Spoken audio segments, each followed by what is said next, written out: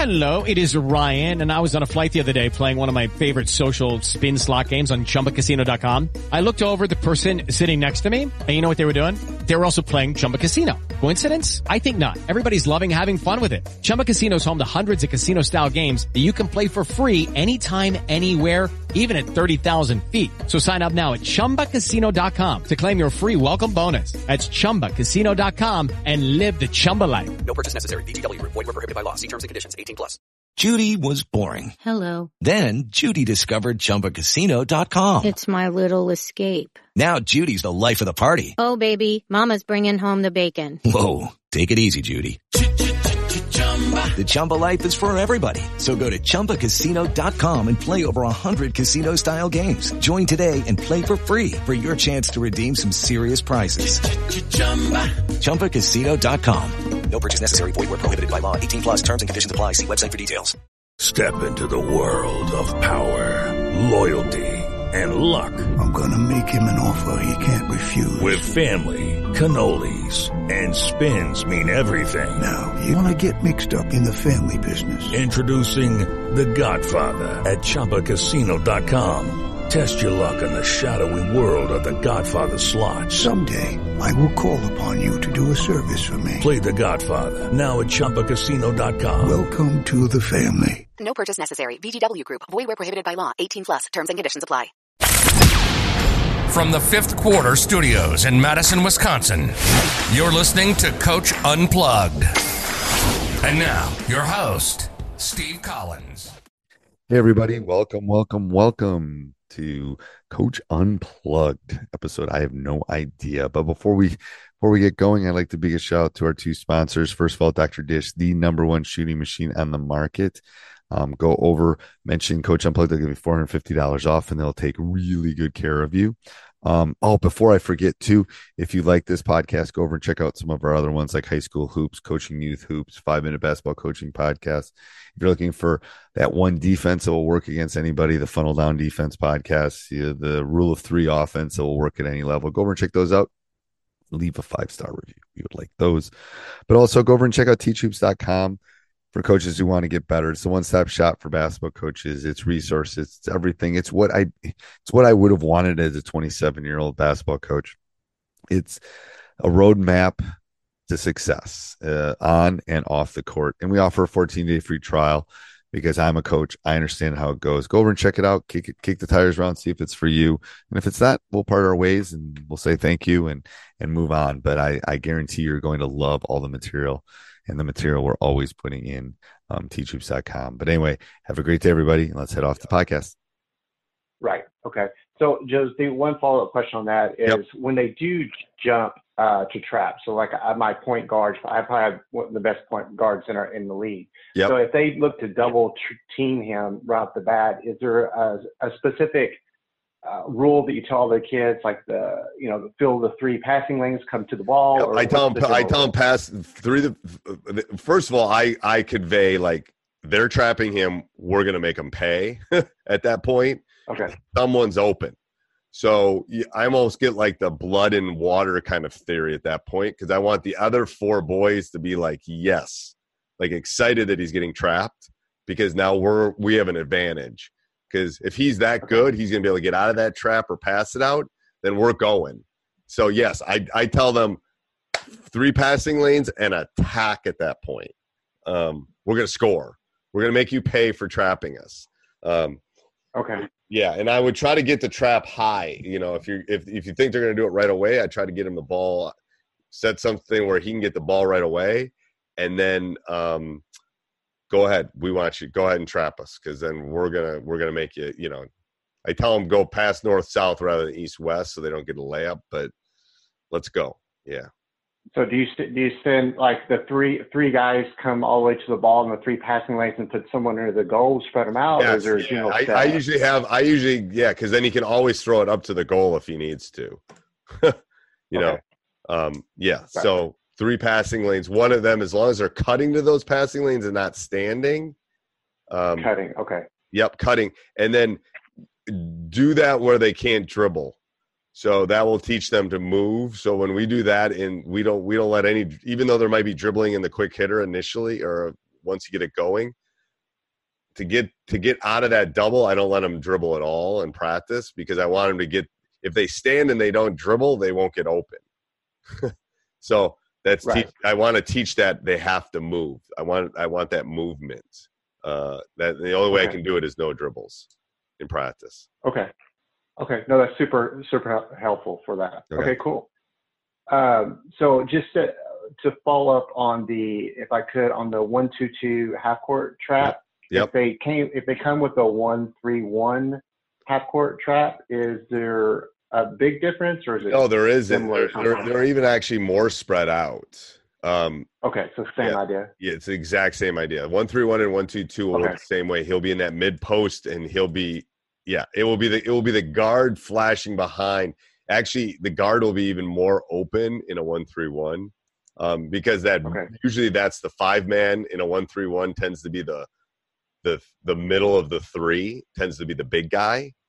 So it tends to be the biggest guy in the court versus one of the smaller guys or the guard. That flash behind is hard for them to get, really hard for them to get, virtually impossible. Okay. Yeah. Okay. So I'll keep that. Just because if they're running a 1-3-1, that middle guy has been pounded. Don't let the ball in the middle. Don't let the ball in the middle. And usually it's it's not a guard flashing behind the trap. So that will, you'll be wide open. You won't have to worry about that. Okay.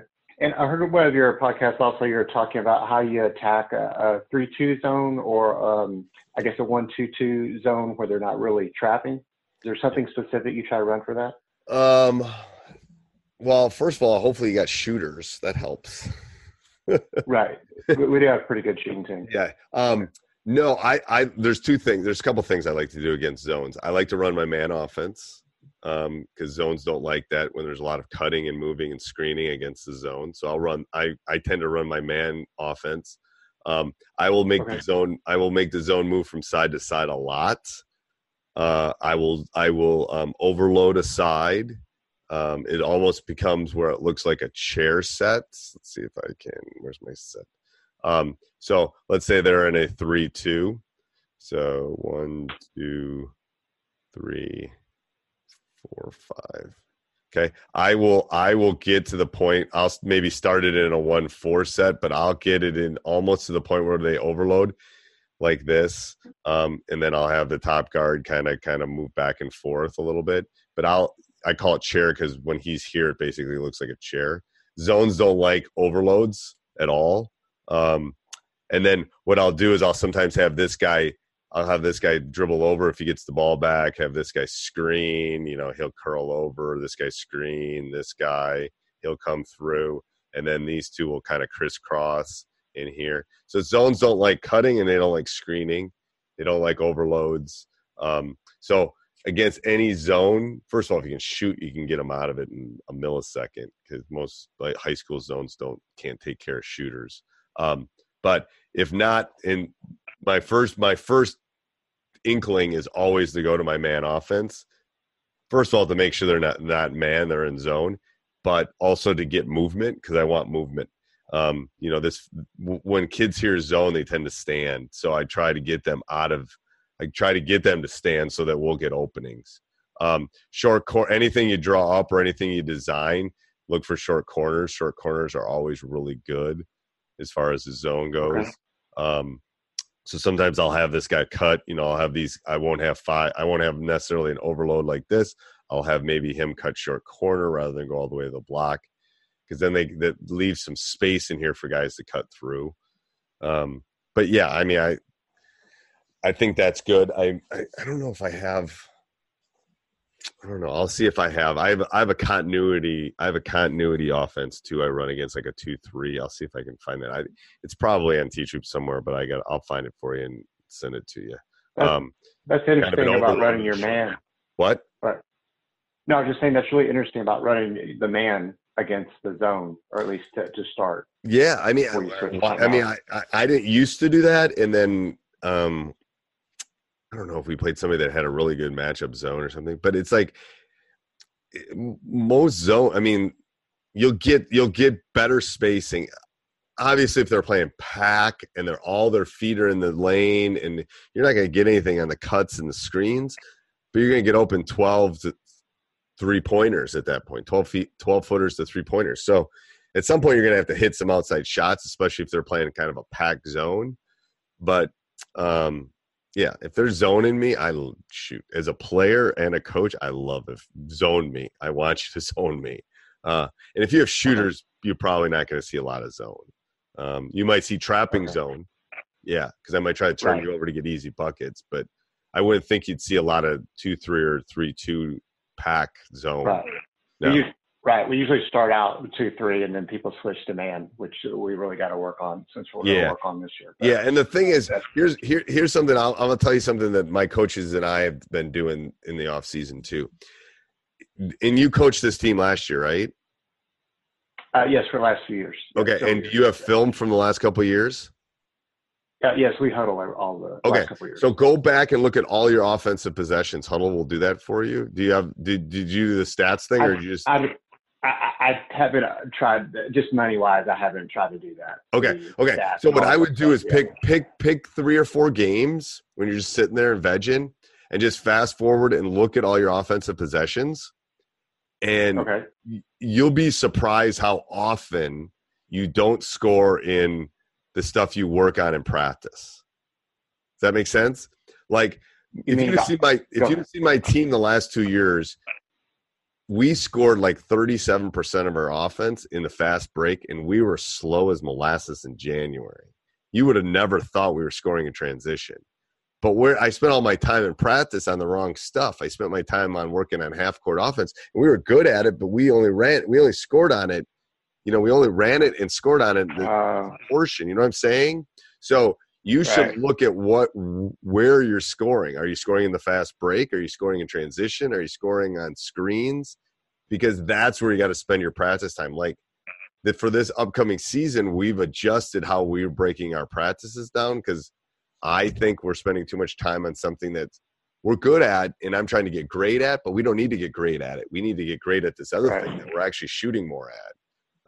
It's the stats teacher in me. It's like something wasn't clicking and I couldn't figure out what it was. And then when we did that, it was like, whoa, that's why. Because we should have spent more time on our transition offense.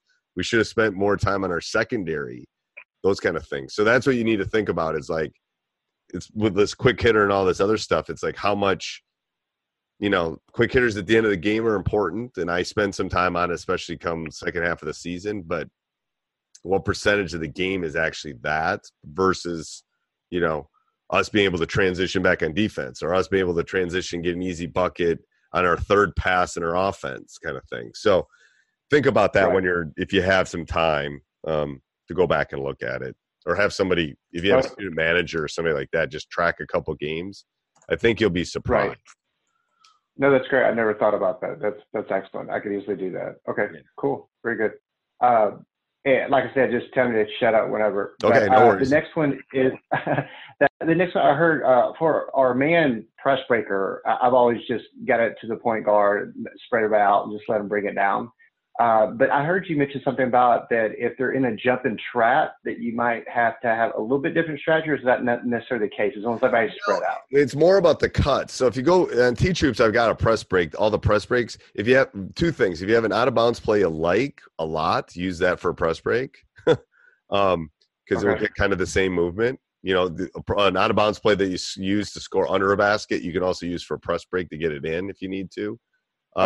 But then I work on cutting and I work on spacing versus press breaks. So if you're going to run and jump me, I got to get the ball in, and I've got a couple of tweaks on that. And if you go watch the press break thing on T-Troops, one's called sideline, a couple other ones where I get the ball back to the point guard, throwing it in. So go look at that. But what I teach is I think what's really important on press breaks is that spacing in the vertical cuts. So I don't know what specifically. I've done so many podcasts. I don't remember what I was specifically talking about. And I can't remember what I had for dinner last night. But I teach finding space, especially in a press break. So let's say the point guard gets the ball here. Then what I'm going to do is I'm going to talk about those three spots. We talk about that all the time, right? You got to have those three spots. But I want them filled with cuts across the court, similar to what we were just talking about. So let's say we do a basic one. Ooh, that was bad. Let's say we do a basic 1-4 set. So we put 1 here, 2 here, 3, 4, and 5's thrown it in. Okay, so 5's here. So let's say 1 sets a screen for 2, and then 1 curls back and gets the ball here. Okay, great. All right, so if we re-diagram this, so 1's got the ball now. So 5 is my step in. With the Lucky Land Slots, you can get lucky just about anywhere. This is your captain speaking. We've got clear runway and the weather's fine, but we're just going to circle up here a while and get lucky. No, nothing like that. It's just these cash prizes add up quick. So I suggest you sit back, keep your tray table upright, and start getting lucky. Play for free at LuckyLandSlots.com. Are you feeling lucky? No purchase necessary. Void where prohibited by law. 18+ terms and conditions apply. See website for details. Hello, it is Ryan, and I was on a flight the other day playing one of my favorite social spin slot games on ChumbaCasino.com. I looked over at the person sitting next to me, and you know what they were doing? They were also playing Chumba Casino. Coincidence? I think not. Everybody's loving having fun with it. Chumba Casino is home to hundreds of casino-style games that you can play for free anytime, anywhere, even at 30,000 feet. So sign up now at ChumbaCasino.com to claim your free welcome bonus. That's ChumbaCasino.com and live the Chumba life. No purchase necessary. VGW Group. Void where prohibited by law. See terms and conditions. 18+. Change that. So 5 just threw it in. So 5's just going to step in here to the basket for the time being. 1 has the ball. Okay. 2 is over here. 3 is back here. And 4 is at this spot. All right. So what I want at this point is I want people cutting across the front. Okay. So I'm going to tell 2 to go down and cut across. Okay. I'm going to tell 1 to cut down and come back because 1's getting trapped. These passes, these cuts across the court are always open. Now, sometimes I'll clear my 5 out because I don't want 5 dealing with the ball at that point. But if 2 doesn't get it, I tell 2 to clear, and then I'll tell 3 to come back down and then again cut across. Because the defender does not want to get beat this way. That's what you got to think about, what the defender doesn't want to happen. The defender does not want to give a layup up.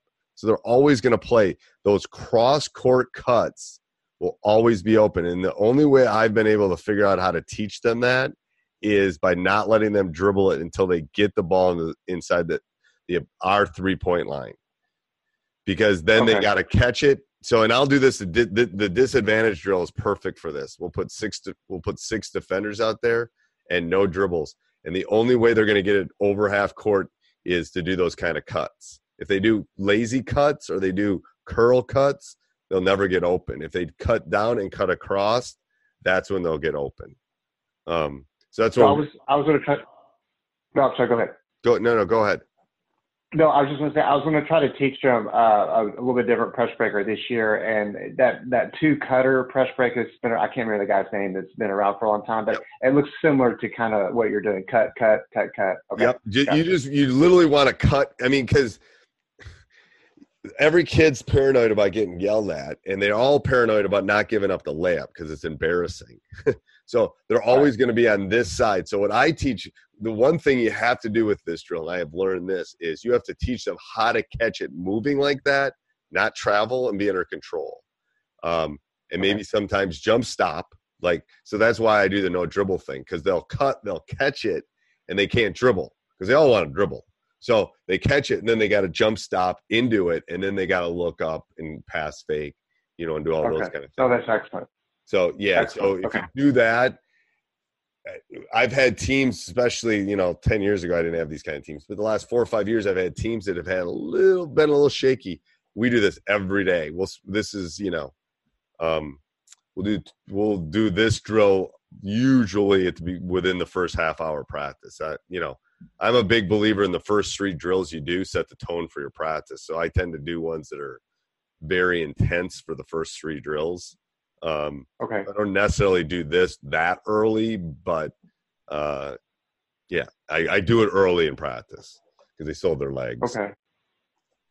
So do you have, I don't know if that was something you work on as far as just like a handout on like practices, as far as just kind of like I don't know how your practice look at percentages or a little bit better idea of. I don't, but I'm going flow? to, because I'm going to speak. I'm actually working on that right now, because that's what I was at the top of my head. I'm speaking outside of Atlanta in 2 weeks at the Legends Clinic, and that's what I'm talking about, practice and building a program. So I will have something for you in 2 weeks. Cool. I'm working on it right now. Cool. It's in my binder. Cool. And just one other side note of that is, do you have any type of handout for like in the game situations? So just like a sheet that would just kind of hit on the key things you need to know, like how many fouls, do you have any fouls to give? Does the other team have any fouls to give? The 3-point shooter, the best free throw shooter, something like that, just at the end of the game that would be like you have it all in one sheet, checklist. So you're talking, I have a couple things, but I just want to make sure I got to dig it out, because usually my assistant coach is in charge of it. So are you talking about like a checklist, or are you talking about like just giving them information? Like, because I have a coach, I have an assistant coach who's in charge of telling the kids the possession arrow, the number of timeouts. He holds up a sign as they're walking out of the huddle. We have 2 timeouts. They have the possession. He'll hold it up so they see it. Are you talking about like a sheet of paper with like, follow this person, do this? What specifically are you talking about? Actually, maybe it's a combination of two, but basically, so my assistant has a checklist of what they should be tracking during the game, and during a timeout, they can tell me that information. So I'm not having to think about that as I'm Jamba player doing whatever. Yep. Does that make sense? Okay. So I have something like that. It's really hard to keep, but I can definitely give it. I'll pull it out, because that's actually a good thing to teach hoops members. I might do something on that. That's actually good. I have somebody that keeps every possession next to me. So, and he has it in little compartments, like, so I can tell at halftime. I want it more for halftime. Are they scoring versus the 1-3-1? Are they scoring versus our man? Are they scoring versus? So we compartmentalize. So that is, I think, what you're thinking about. Then the other thing is more of an administrative sheet, which I have that administrative sheet too. So I'll dig that out for you. Follow this person. That's more of that comes from our scouts. Like, follow this person. Right. This is what they're going to run at the end of the game. Yeah, we try to get that onto one sheet on our scout for our boys. So that's different. But then I'll get you the one that, yeah. It's a good thing to give your assistant that can't keep their mouth shut either, because they can't do that, and they have to pay attention. Like, so I can basically see every possession at halftime, whether we're scoring on it, all that. Like, I think he circles if it's a 2, triangle if it's a 3, nothing if it's a miss, and then it's under Pacific. So I'll find that for you. That's a good idea. I'll find that. Right. Yeah. Because I just, especially at the end of the game, if they can just remind me, can your guy run the baseline? Tell the referee, count down the last couple of seconds. Just all the things you need in the game that I'm probably not going to remember. Should we foul? Do we have a foul to give? But I'm just not organized, and that would. No. I got that. Yep. I'll find that for you. All right. One more, coach. Then I got to pick up my sushi. Last one. I'll wrap it up. And we have sushi every Friday night as a regular thing with my wife. So you do? Mine's Sunday. Yeah. Mine's Sunday. Because then I always have I have some left, and then I get to eat it on Monday. So I'm the only one that eats it in the house. So it's like I order enough for. Yeah, you keep it cold. Yeah, it's awesome. It's the best. It's the best next day food there is. I know. So last one is there just a quick hitter that you like for maybe for a man or zone that you want your point guard to get the shot? So maybe trying to keep it in his hands and him being able to, I don't know, the challenge that I have is I'm a little hesitant at the last second play with my point guard or trying to screen him, because I really don't want them to double him. Oh, I'm doubling. For him to, I'm doubling. Well, that's what I'm saying. So I'm saying, would it be better just to spread out? And it'd be better for him not to have the ball if he can do it. Okay. Because I have other people who can handle the ball. He's not the only one. Get him off the ball. I'd literally get him off the ball. Because I'm telling you, if I'm coaching against you and he's got the ball, I'm coming at you. I'm going to make someone else beat me, is usually my theory. And he's not going to beat me. I'm going to double him or triple him and make him give it up. Maybe he'll turn it over. Maybe he'll take a bad shot. So, yes, I think you want – I don't have something off the top of my head, but let me think about that for a point guard. Yeah, for like a zone and a man, just a basic. Yep. Yeah, How big's your point guard?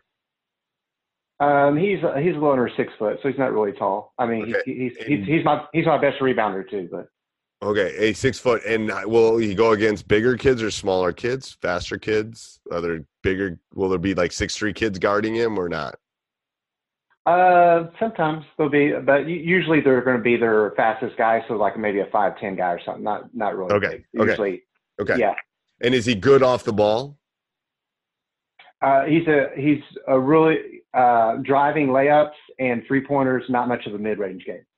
Okay. So you have 3-pointers and then drive and lay it up. Yep. Not, so what you want to do? Yep. So let me play with this and I'll get you something. What I think you want is setting a lot of screens for him, and then him setting some back screens, because you'll get some slips off of that for the other guys, and then they'll have to, let me play with that. That's a good. I haven't diagrammed many things over the 30 years for my point guard to actually score. It's usually my 2 or 3, but yeah. Let me play with that. I would definitely get him off the ball. I got lots of stuff if he's off the ball. Let me think about on the ball.